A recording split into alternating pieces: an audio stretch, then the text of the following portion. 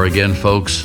This is Dick Foth, and we are speeding, really picking up speed toward Thanksgiving and Christmas that mostly are considered family times in a lot of ways. And over the last couple of podcasts, we've been talking about the character of family and how some families don't fit that nuclear biological family concept. A lot of families don't.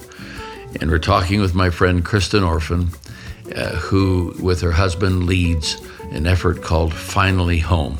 And we'll chat more about that. Over the last couple of podcasts, I've introduced her to you, but I'm going to let you in on more of a full-bodied conversation here going forward. So here's my friend, Kristen Orphan, as we come again today with stories from the road. So Kristen, what is Finally Home?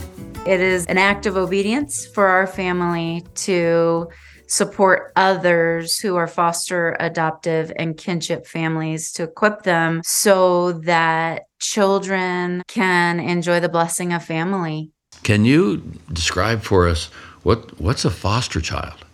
You know, the foster care system is our government's answer to when the biological family is not either safe or equipped or able to take care of their kids. And so there's this whole group of people really across the world who are recruited to be temporary, because foster denotes just a temporary stepping in of, so that children can be in a home with parents or a parent.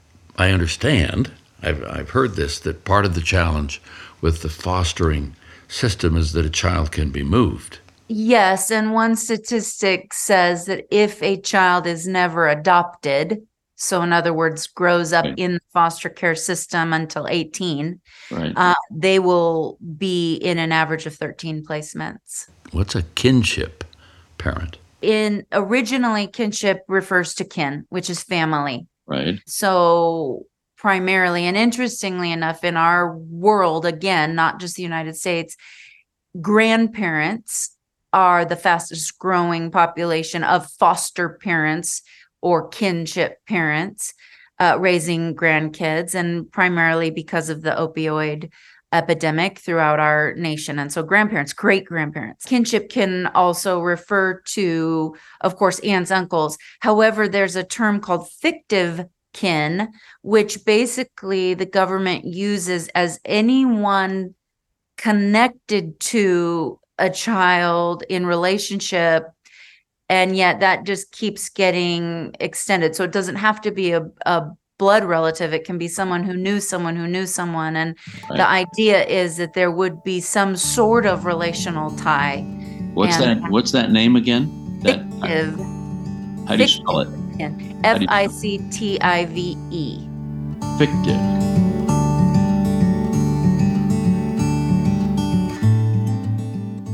We chatted about this before, Kristen, but give me a little bit of your backstory, if you will, and how you came to rise to the challenge or the opportunity of working with families like we're describing.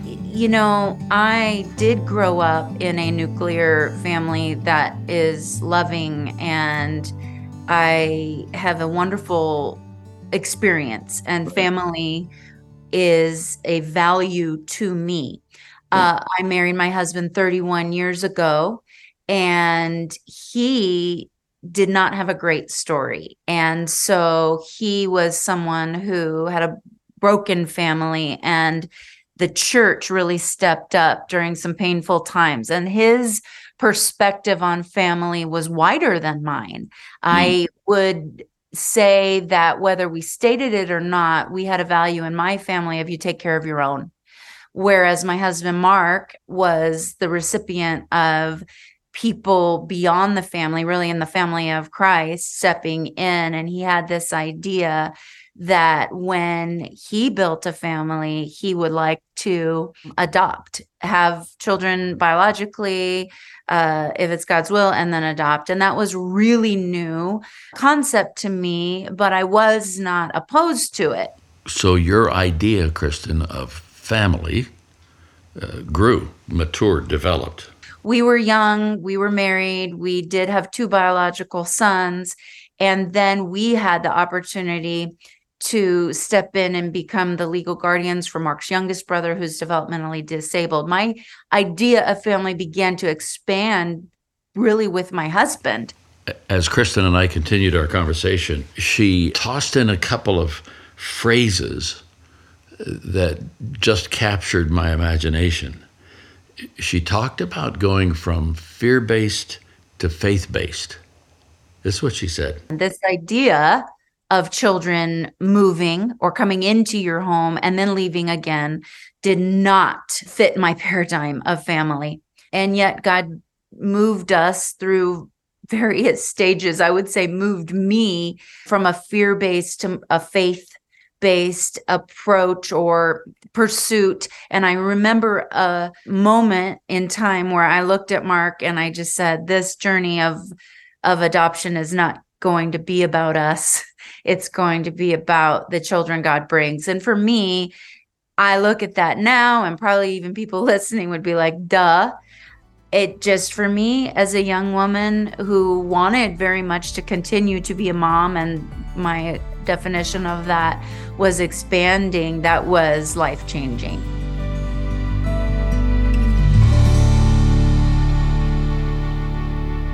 So as we moved along, I just was feeling overwhelmed with all the pieces of this. And my thought was, how do you do this? You have very little help. How do you do this? So finally, home came about in a season of extreme isolation, knocking on the door of depression, of just feeling overwhelmed by all that we had been through, and really sensing this call from the Lord that not only was this not going to be about us, it was about the children God called us to open our home to, but that it would be about other families like us, that we would be in a position of encouraging and equipping families, and at a time when we felt most ill-equipped and discouraged.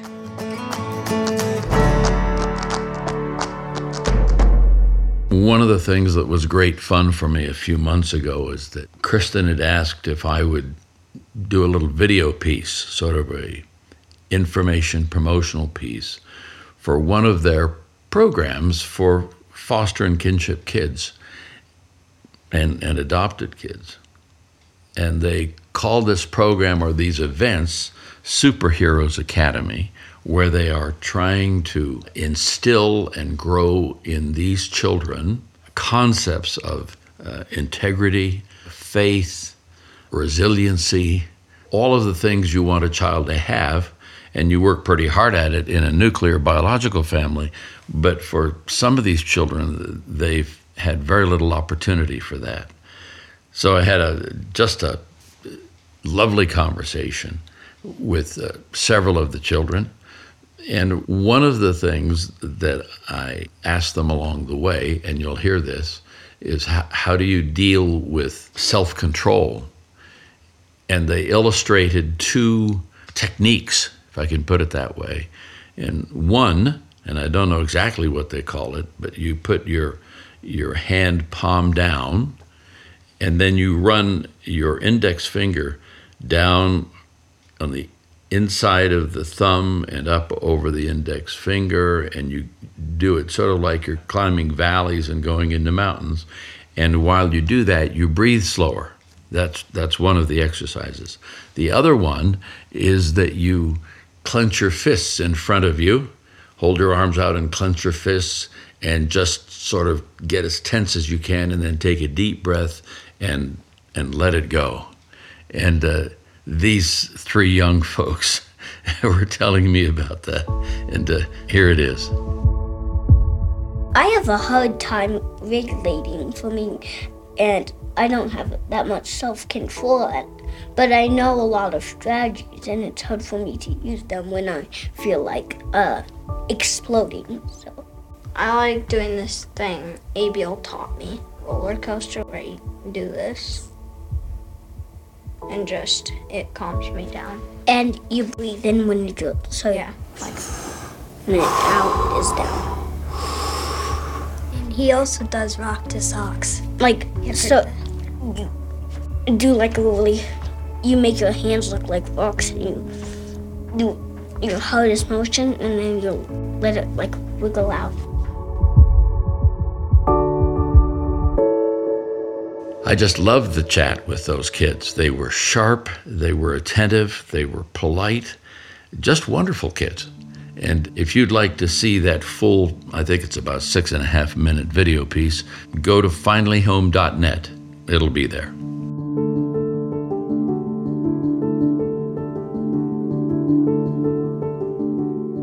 So, Kristen, I want to come back to both categories and names. Talk to us about even how we categorize these children and young people.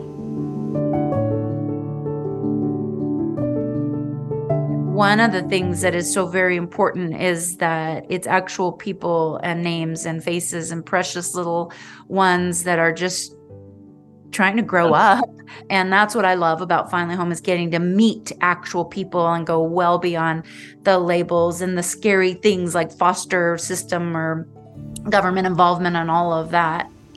The thing that struck me along the way is how challenging and tough this work is, both for the parents, for the children, and for the folks who work with Finally Home, who are supporting and encouraging and creating events and opportunities to learn and grow in how we live in a situation like this and grow in a situation like this.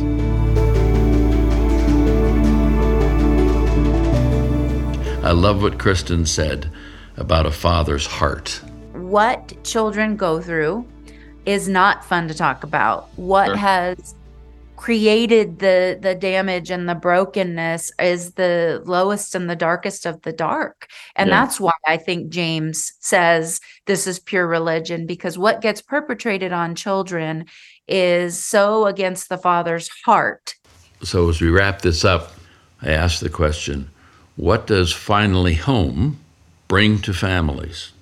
We're going to say to these moms and dads who've stepped in, we see you, we love you, we're going to give you some tools, and we're going to walk alongside of you, and we're going to invite you to invite Jesus into this. And that's really the only way that there is hope. And finally, one of the things that came to mind as I was chatting with Kristen was, for the years that Ruth and I spent in Washington, D.C., those 15 years, one of the things that I became very aware of, acutely aware, was the fact that in a culture where we spend our time with big groups, spending time with the ones and the twos and the threes has a profound impact.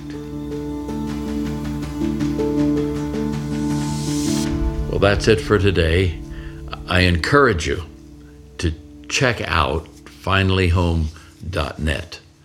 Not only could we and you, hopefully, receive insight and encouragement in terms of what is being done to work with these families and children across the United States and other places in the world, but also you might have an interest in getting involved, or you might want to support this effort. I never ask for things like that. And I would just like to encourage you to go to that website, finallyhome.net, and check it out. I am very touched and moved by what I see and what I've experienced with them. So that's it for today. Thanks for listening in. I just am always grateful to be able to spend this little time with you. Hope you're encouraged. I'm encouraged just even by thinking about some of these themes that we've chatted about the last few podcasts. And we'll be in Thanksgiving week before you know it. And we'll catch you again then. God bless. Dick Foth, signing off. Bye-bye.